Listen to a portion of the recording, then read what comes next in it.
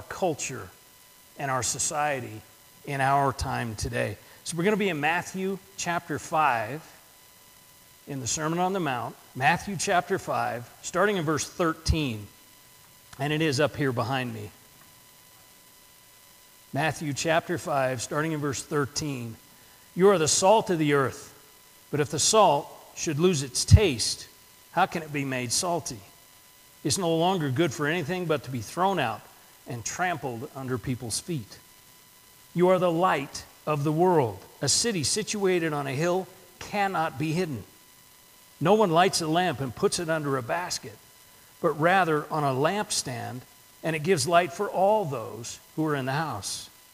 In the same way, let your light shine before others, so that they may see your good works and give glory to your Father in heaven.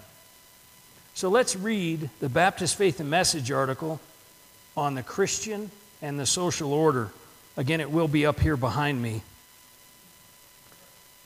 It's Article 15, the Christian and the social order. All Christians are under obligation to seek to make the will of Christ supreme in their own lives and in human society. Means and methods used for the improvement of society and the establishment of righteousness among men can be truly and permanently helpful only when they are rooted in the regeneration of the individual by the saving grace of God in Jesus Christ.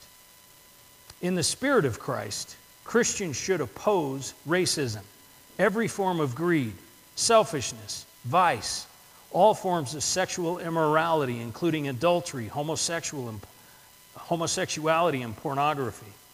We should work to provide for the orphaned, the needy, the abused, the aged, the helpless, and the sick. We should speak on behalf of the unborn and contend for the sanctity of all human life from conception to natural death. Every Christian should seek to bring industry, government, and society as a whole under the sway of the principles of righteousness, truth, and brotherly love. In order to promote these ends, Christians should be ready to work with all men of goodwill in any good cause, always being careful to act in the spirit of love without compromising their loyalty to Christ and His truth. So I chose Matthew for this reason, because I think Matthew, Jesus specifically addresses how we engage our culture. Now, let's talk from a brief history, a little bit of history first. America was founded on religious freedom. It was folks looking for religious freedom that came here. And so religious freedom was a big part of society. And at that time in history in America, the church held great sway over what society thought. As we get into the 1800s, the late 1800s, there was what was called the abolitionist movement. And these abolitionists who formed what they called temperance societies, they saw that culture was getting a little far away from what God had to say in Scripture. And so they built these temperance societies in this abolitionist movement to bring people back to what God had to say, to bring people back to biblical principle. And so at that time in American history, the church held great sway. It was the moral compass of our society. Then World War I happens, and President Woodrow Wilson signs an order that says that all the grain alcohol must go to the war effort. It was needed in ordinance, and so there was none to be drank. And then Congress followed that up. Following the abolitionist movement and the temperance societies, Congress followed that up with the amendment to the Constitution we know as Prohibition, which prohibited the sale of alcohol in the United States. Now, we know how well that worked out. It spawned an entire criminal enterprise. The mob came to be. It was horrific.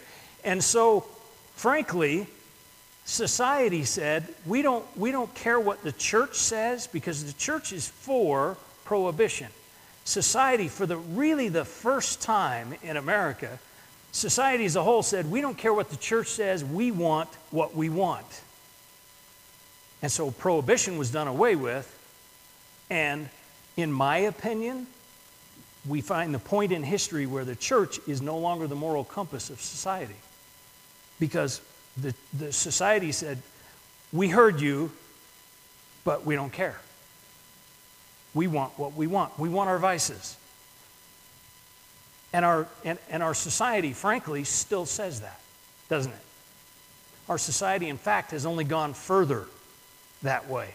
Now, instead of saying, well, we know what you said, but this is what we want, now they don't even listen to what we say.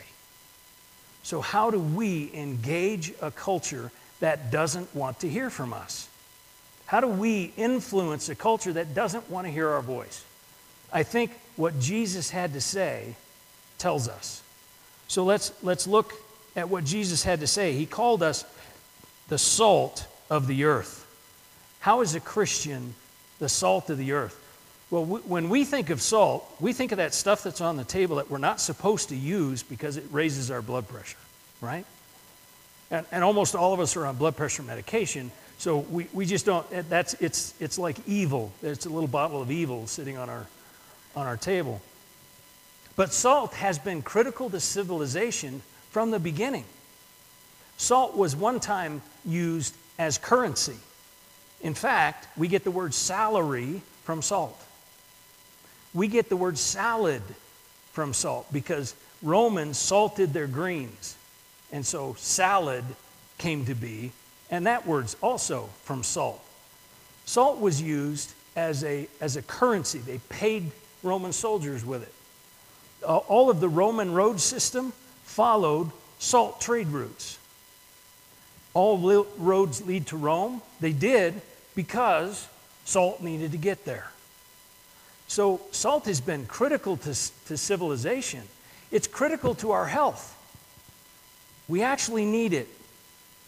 I know your heart doctor, your cardiologist is telling you to stay away from it, but we actually need salt. It's been a currency. It's needed for our health. It's used in pottery and building bricks and for houses, and it's used in every culture in the world. It's used in every city in the world. It became critical to that city. Salt was used as a preservative because they didn't have refrigeration, so they salted meat to keep it from spoiling. It's used as a purifier. We get the term salt in the wound. They actually used salt in wounds because it's a purifier. It kills bacteria. Pure salt, it never spoils, never goes bad. It's always a purifier. It's used in a religious expression. If you read through Leviticus, the Gospel of Leviticus, as I like to call it, you see the offerings are salted. So what is Jesus saying when he says you are the salt of the earth? He is saying that you are a precious resource in this world. You're a preservative for society, to keep society from spoiling and rotting. You're an antiseptic for society. You are critical to the survival of our society. You and I are God's plan to preserve and protect and purify our culture and our society. Everything you do is a salted offering to God. You are a salted offering to God. That's what Jesus is saying when he calls us the salt of the earth. So what does he mean when he says you are the light of the world? What is the Christian as light? Well, consider light the same way we did salt. What does light do? It illuminates and dispels darkness. It makes things grow. It is also an antiseptic. Sunlight is a great antiseptic. You can ask our nurses and doctors in here. Sunlight's a great antiseptic. It also kills germs. And in Scripture, light is wisdom and knowledge and understanding. And so what is Jesus saying when he calls us the light of the world? You and I are to illuminate and eliminate darkness. You and I are an antiseptic for our culture. You and I are to provide wisdom and knowledge and understanding to our culture. That's what Jesus, so we are salt and we are light. So how do we do this? How do we preserve a society that doesn't want to hear our voice? I think verse 16 is the key. Take a look at verse 16 again. In the same way, let your light shine before others, so that they may see your good works and give glory to your Father in heaven. We show society that living by biblical principles is better. We show society that what God has to say matters and that life is better lived His way. We show society who Christ is and who God is. And if we don't do this, Jesus uses two examples. He says that as salt we lose our taste. Now, in this time, there was salt that they got from the Dead Sea and such, but it wasn't pure enough to use for anything, so they threw it on the walking paths. It kind of helped keep the weeds down, and it was also traction. That's all it was used for. It was for no other purpose. Pure salt cannot lose its taste. It cannot go bad. It can't spoil because bacteria and viruses cannot grow in it.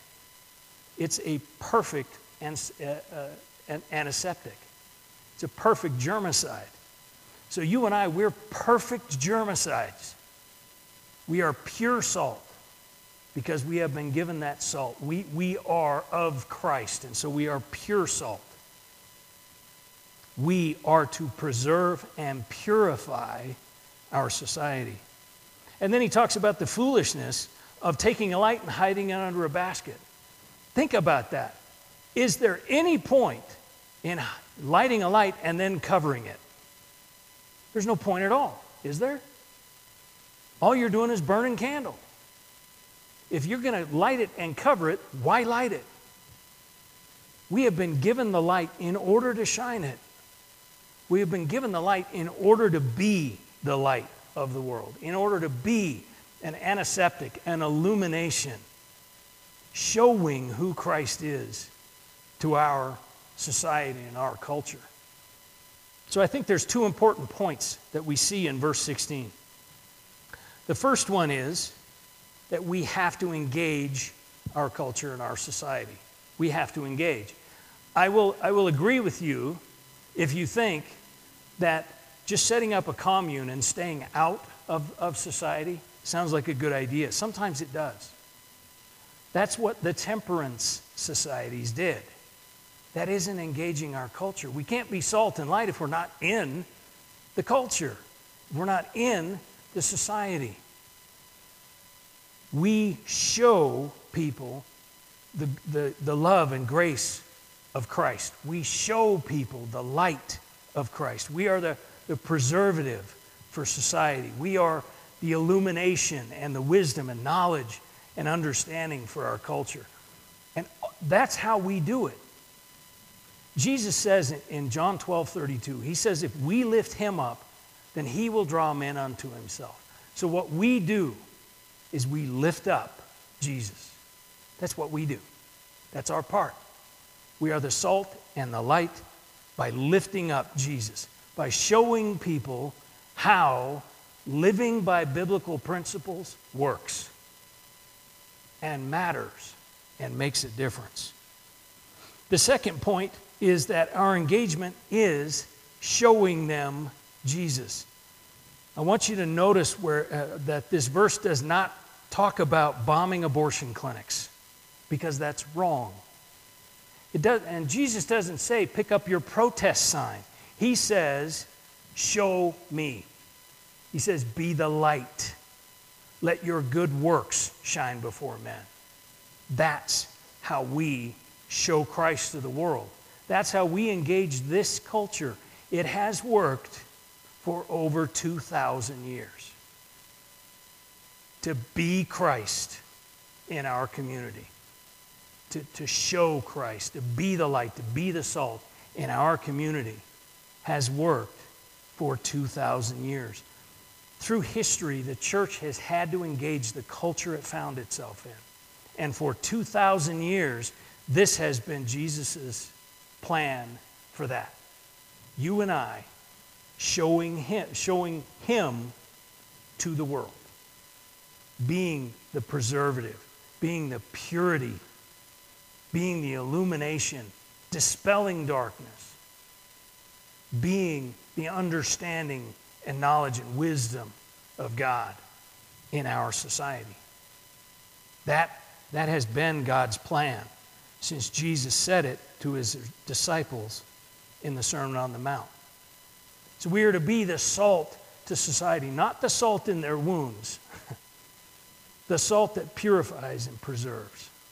And we are to be the light in our community, not the blinding light, a harsh blinding light pointing out everything they do wrong, but the light that illuminates, the light that dispels darkness, the light that is wisdom and knowledge and understanding. So let verse 16 here guide how we engage our society today.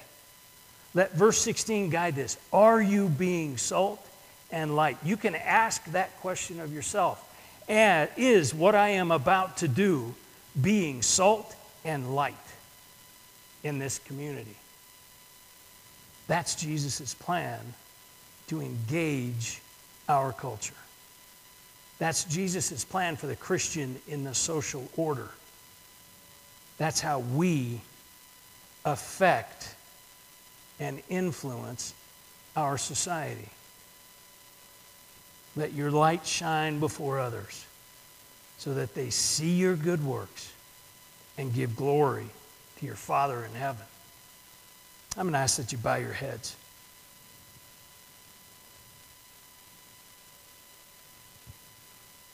This message is countercultural. This idea of engaging our culture is against the way we feel like we should go. But this is the plan of Jesus. Be the salt and be the light. Ask yourself, am I being the salt and light of Jesus? Am I preserving and purifying by my life? Am I illuminating and showing understanding and wisdom and knowledge by my life? This is the plan of Jesus. Will you commit to it? Father, we thank you for this, your word. We thank you for the challenge that it presents us today to go against our human instinct and to be salt and light, to show you to our community in every way we can, at every opportunity we have. Help us to do that. Help us to keep this commitment. Help us to ask the question before we speak or act, am I being salt and light? For it's in Jesus' name we pray.